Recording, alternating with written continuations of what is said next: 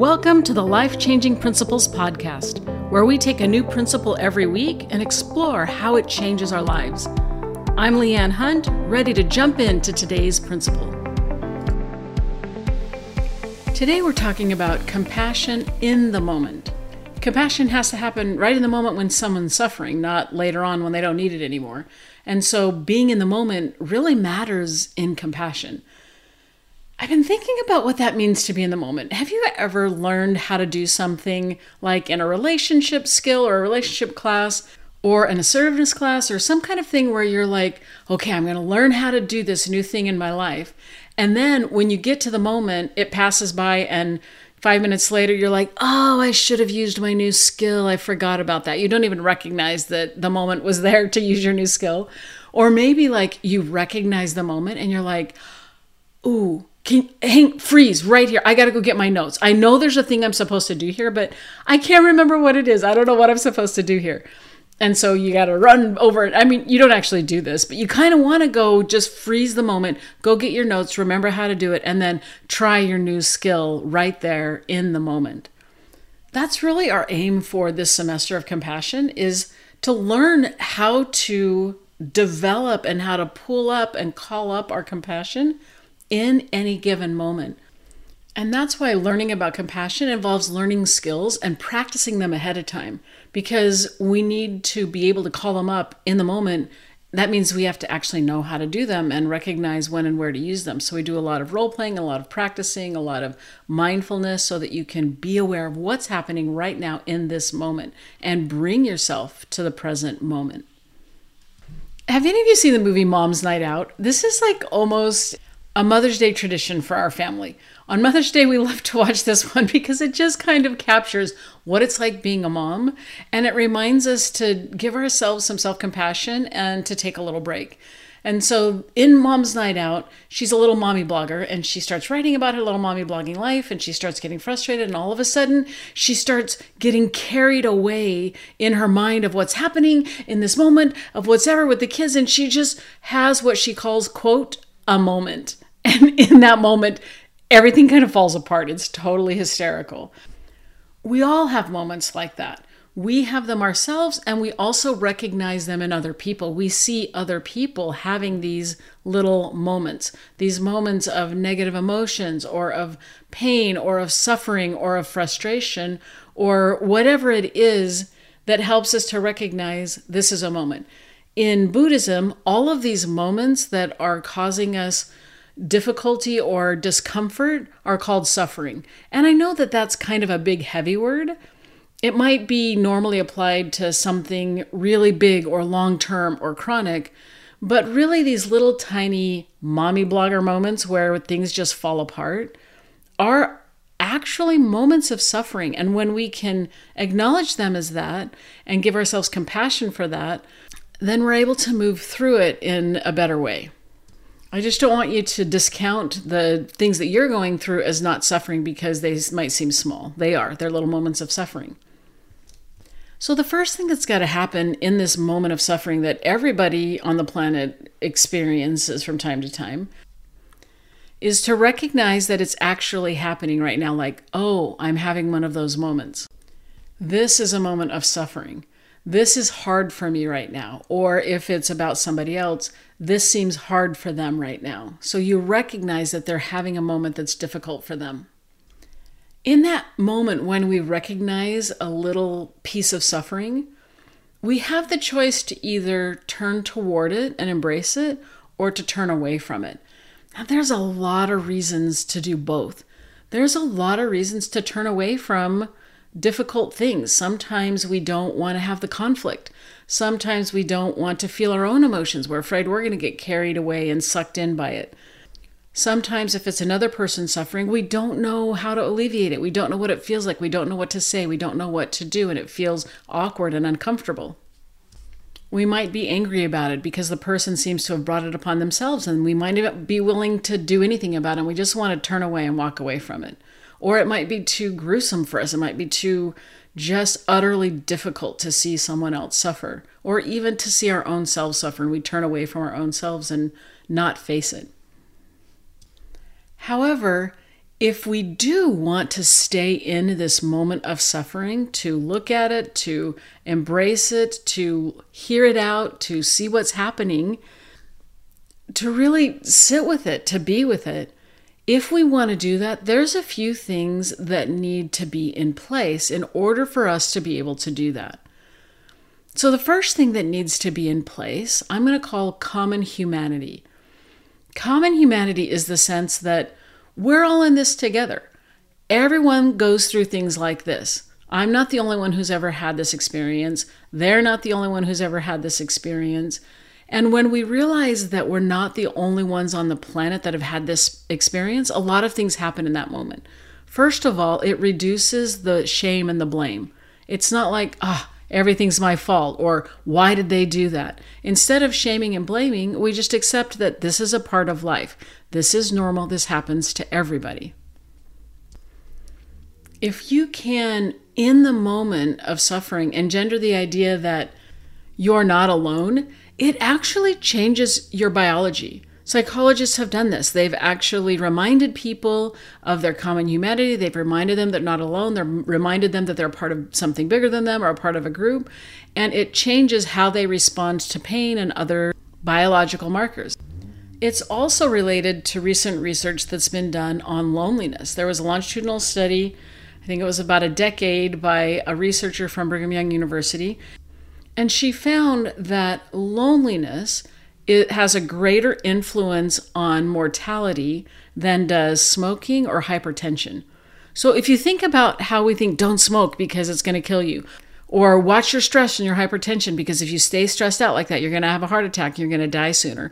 Both of those things are true. You will die sooner if you have a lot of hypertension or if you smoke. But what most of us don't know is that you will also have a higher chance of dying sooner if you are on the extreme ends of loneliness, if you're very lonely and don't have a lot of connection. They've found that this can happen a lot with the elderly. So not only is the connection itself important, but if you can remind yourself in the moment that you're not alone, even if you don't have your friends sitting next to you, if you can remind yourself that you're a part of the human race, that you're a part of humanity, and that being a part of humanity means that you're not alone in this, that other people have experienced this too, it changes how your body reacts to things. So if we want to have this moment and be able to sit with the suffering in that moment and do something about it, first of all, it helps to have that sense of common humanity, that we're not in this alone. The second thing that we need is a sense of equanimity. Equanimity means a sense of calm and solidness and not getting carried away by what's happening. If we're experiencing a difficult moment, we can easily get carried away by our thoughts and our emotions. We just start thinking about what has been or what could be, and we get fears and worries and anger, and all of these things get wrapped up in us, and we get carried away by them instead of being able to pause for a moment, watch it happening. It's not like you can just stop the emotion or freeze the anger or stuff it down. We don't want to stuff it away. We want to bear witness to it and sit with it for a few minutes without getting carried away by it. And there are skills that we can actually practice to do that. So that's a second element of a moment where if we can build this equanimity, this solidness and this calmness within us, then things are going to go better. We're going to be able to call up our compassion and act with compassion towards ourselves and others in this moment. The same thing happens when other people are upset. When other people are upset, sometimes if we don't know how to keep ourselves grounded and solid and have our own sense of self, we can avoid getting involved because we know we're going to get swept up into it. We feel their emotions so deeply that we become part of their problem and enmeshed with that. The third thing that we need in order to sit with and be a part of and face suffering without turning away from it is we need a sense of wisdom. From the Buddhist perspective, wisdom is gained by experience and by deep listening and being there. Wisdom doesn't mean you're smart. It's not about intelligence. Wisdom means that you've spent the time and opened yourself to this other person and listened deeply enough that you begin to understand what's actually happening for them, what it's like for them. And when you listen that deeply and you understand what it's like for them, then you can see alternatives and actions that they can take, or that you can take, or that the conversation can take, directions the conversation can take. You see that in a way you didn't see it before, because you didn't know what they were experiencing before you began to listen deeply. And so being able to tap into that wisdom changes the moment for everybody.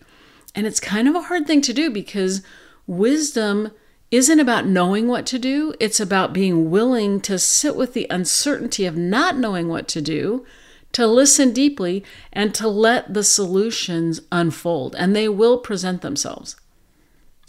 It's kind of like going on a journey where you walk into the woods and you see new things, and then you walk a little further and you see new things. As you walk through a compassionate conversation, the more that you talk with and sit with and listen deeply to this person, the more you understand about them, and you see new things that you didn't see before. That's why you don't know at the beginning really what to do in order to have compassionate action to help this person. You don't know what to do at the beginning, because you can't see that terrain until you walk into the conversation further and deeper.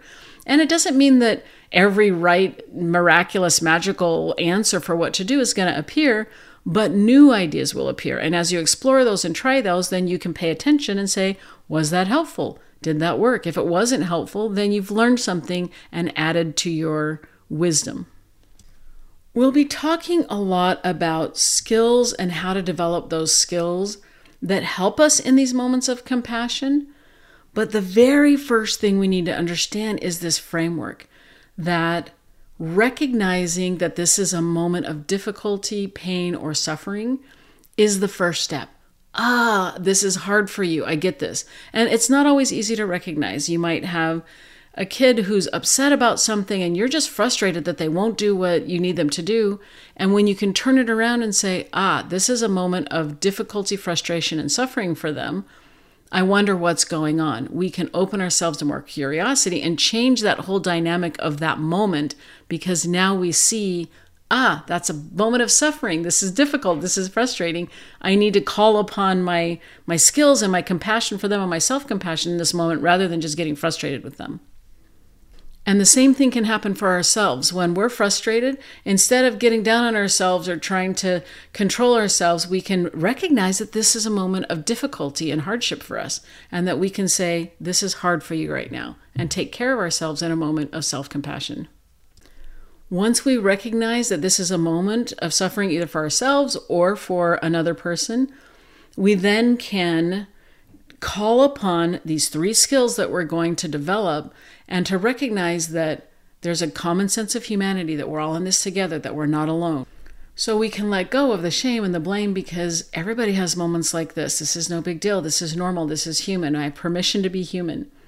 And then the second one, where we have some equanimity, where we can be calm and still and chill and unmovable like a mountain, to say, I don't need to get carried away by my own thoughts and emotions, nor do I need to get carried away by other people's thoughts and emotions. And there are specific skills that we can develop and practice to do that, to be able to remain calm in the face of difficult situations. And then the last one is this piece of wisdom that comes not only from our past experiences and paying attention to how humans work, but also being in that moment, being open and curious and paying attention, listening deeply to the other person. And I would add listening deeply to ourselves. When we're having a difficult time, we can listen to what all the different parts of us are saying. Maybe part of us wants to go, maybe part of us doesn't want to go, and there are reasons for all those parts to want to go or not want to go, or to feel happy or sad or shame or frustration or anger in that moment. If we'll take those different parts of us and listen deeply to them as well, then we can stay in that moment of compassion. We can sit with that suffering. We can sit with that difficult situation, and we can move through it.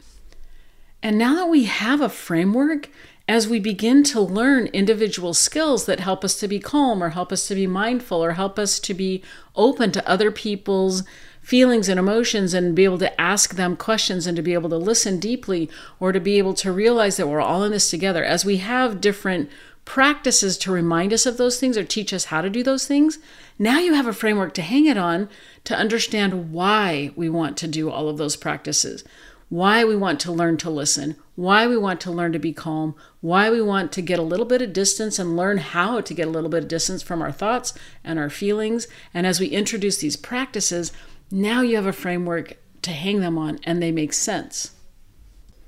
It's all a part of learning how to be compassionate in a moment with others and with ourselves. It takes some time to develop, but it is so worth the effort.